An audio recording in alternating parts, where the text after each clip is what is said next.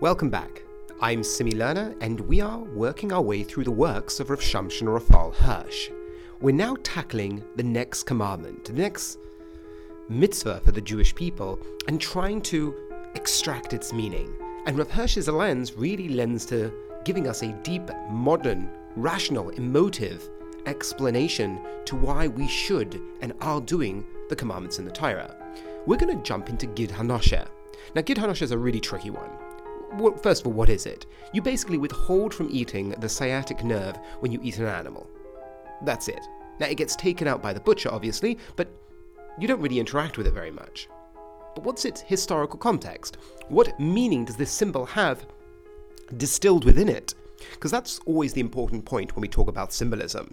Not to just think that it reminds you of something.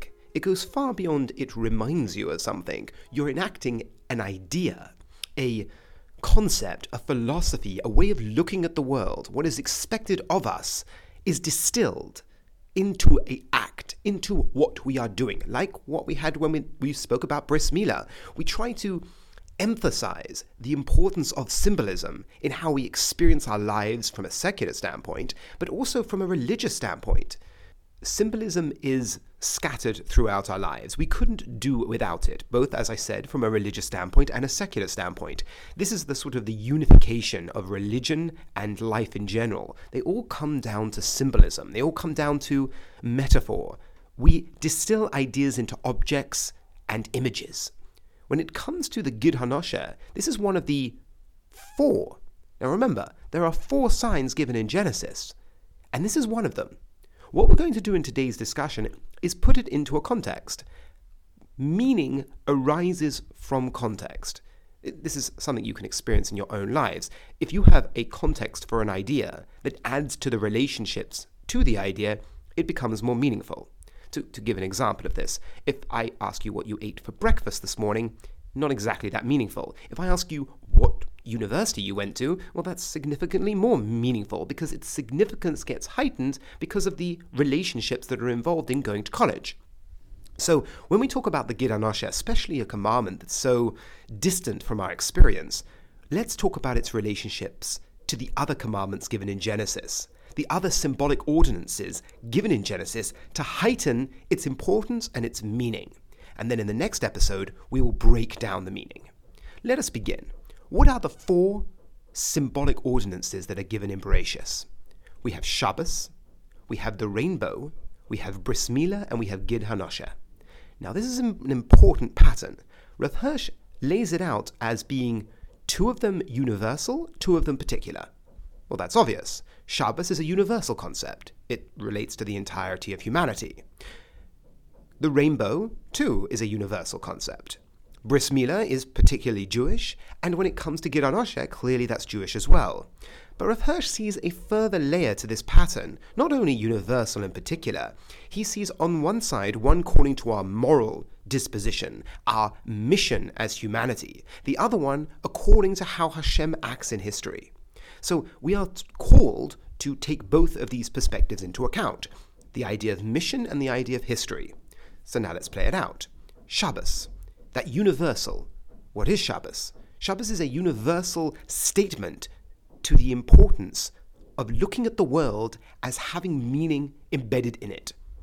To play this out, if you believe in Shabbos, if you act out Shabbos, you are testifying to creation. Now we are as Jewish people, we do it, but it's a universal concept. The concept of creation, not scientifically, it's not a scientific concept, but the dedicating oneself to looking at the world as if it was created means you will look at the world as having meaning part of it, as being part of it. For example, if God created, it means existence wasn't necessary. It had to have been chosen to be. Thereby, it didn't have to be, in which case there is a reason for it to be there. That moves away sort of existential and metaphysical nihilism. You look at the world as having meaning. How to find that meaning, where your place is in that world, the world can discuss that. But if you look at the world through the lens of creation, you don't ask, is there meaning? You ask, where is the meaning? You ask, where do I find it? Not, can I invent it? It's a completely different perspective on how you look at your experience in the world. That is Shabbos, the universal mission. And I say mission because purpose is mission. So you have the opening with Shabbos, Shabbos being mission, universal. The next one we have Noach, which was the rainbow, once again a universal, but in this stage of how Hashem acts in history. What was the rainbow? That Hashem won't destroy the world again. Hashem will relate to humanity through the different lens, a lens of taking into account the diversity of the human experience and human tendencies. How Hashem acts in history is another principle that is key, that is given over through the rainbow. So you have the universal principle of Shabbos, which gives the moral calling to humanity. You have the universal symbol of the rainbow, which gives the historical perspective to humanity. How Hashem acts in history, and that being key. So you have the universal side. Now we move on to the particular, Milah. We discussed that last week, the idea of the mission to the Jewish people, to go before me and be complete. The Bris Milah, the covenant between us and God, the unique calling on the 8th day, that day that transcends the 7 days of creation, the 8th day, which is the calling for the unique Jew. First, a Jew must be a mensch, and then the calling of the Jew, which came to Avram at 99 years old. That was the calling of the Jewish people. That is our moral calling. That is our mission given over in Bris Milah. Then Rav Hirsch sidelines into Gid HaNosheh. That is the historical calling to the Jewish people. How Hashem will be with the Jewish people throughout history, throughout the dark night of history. And now the meaning of the Gid HaNosheh will come to light. So just to recap this pattern, the 4 symbols within Bereshis: Shabbos, rainbow, Milah, and Gid HaNosheh, universal, particular, mission, and history. But how does Gid HaNosheh give over how Hashem acts in history in relationship to the Jewish people? This is where Rav Hirsch opens up the story. What is the story? Well, Yaakov was struggling with an angel at night till the morning, and he held onto him until the angel agreed to bless him. Well, that's strange.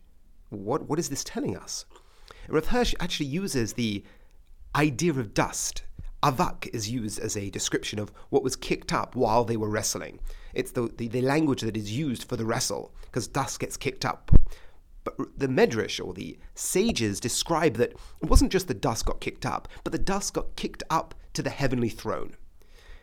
And like whenever we look at Rav Hirsch when it comes to the ladder and other symbolic ideas that are given over by Chazal, what does it mean that the dust reached the throne of glory?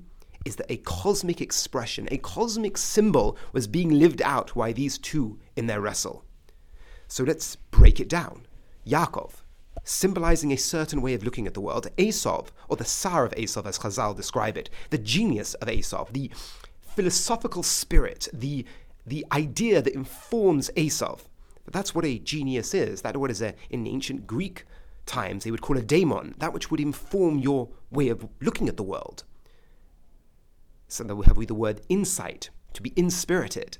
This philosophy of Esav, Yaakov is battling, and he battles it the entire night. Now the night here is significant, because the night of the time of battle is when things aren't clear. The consciousness of God, consciousness of our mission, consciousness of our purpose in the world is clouded. This is the dark night in which we struggle. There is a to and a fro, but the struggle throughout the dark night of history, of our exile, we struggle with this philosophy. We struggle with this opponent. And in the struggle with the opponent, we hold on. Now that's the key. We struggle, we hold on, but what happened in the midst of the struggle? We were injured.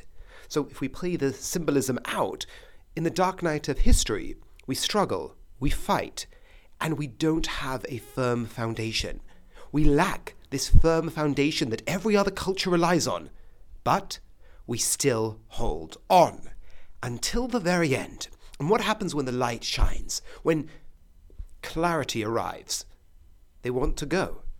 And what is the Jewish future redemptive response? Not revenge, not we will now get you. No, you cannot go until you bless us. What does it mean for you to bless us? Until you recognize, until you internalize, until you admit that we have been pulling history in the right direction, that we've been suffering, and we have been at the same time taking history in the right direction, that we have been a blessing to humanity.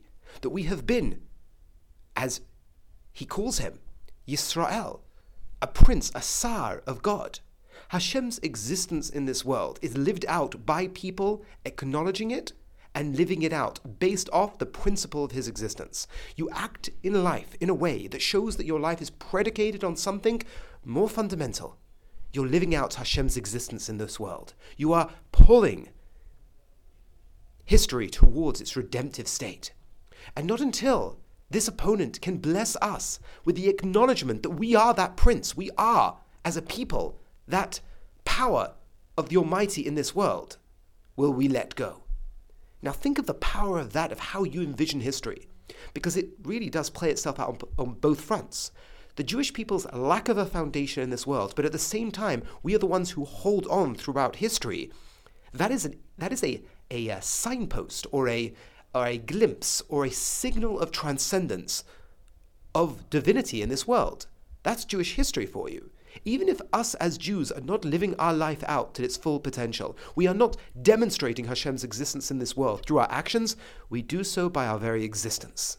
By lacking that foundation, by negating the power, the political might that every other culture throughout history needed to survive, we have withgone. We withgo that. We withgo it in our own lives voluntarily to say that is not where our foundation lies. We rely on something more fundamental, and that itself shows Hashem throughout history.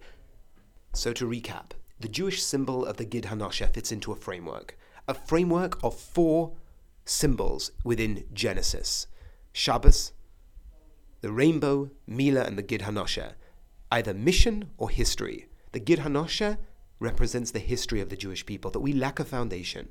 We lack a foundation, and that lack of foundation is the evidence that we have, is the signal that God is with us throughout history. Because every other culture, without that foundation, disappears. But we remain holding. We remain holding throughout history until the nations of the world, when the light appears, where clarity is restored, they recognize and they acknowledge that what we've been doing is for them as well, has been for humanity as well. And that is where we get the name Yisrael. So, that is the Gid HaNosheh. And put it succinctly, the Gid HaNosheh is the Jewish people's recognition that history, for us, is not on a foundation of power and might. It is not where everyone else relies upon. That part of the leg where you have your foundation, where you feel secure. Jacob was limping, but he held on throughout the dark history of the night. Thank you so much for listening, and have a wonderful week.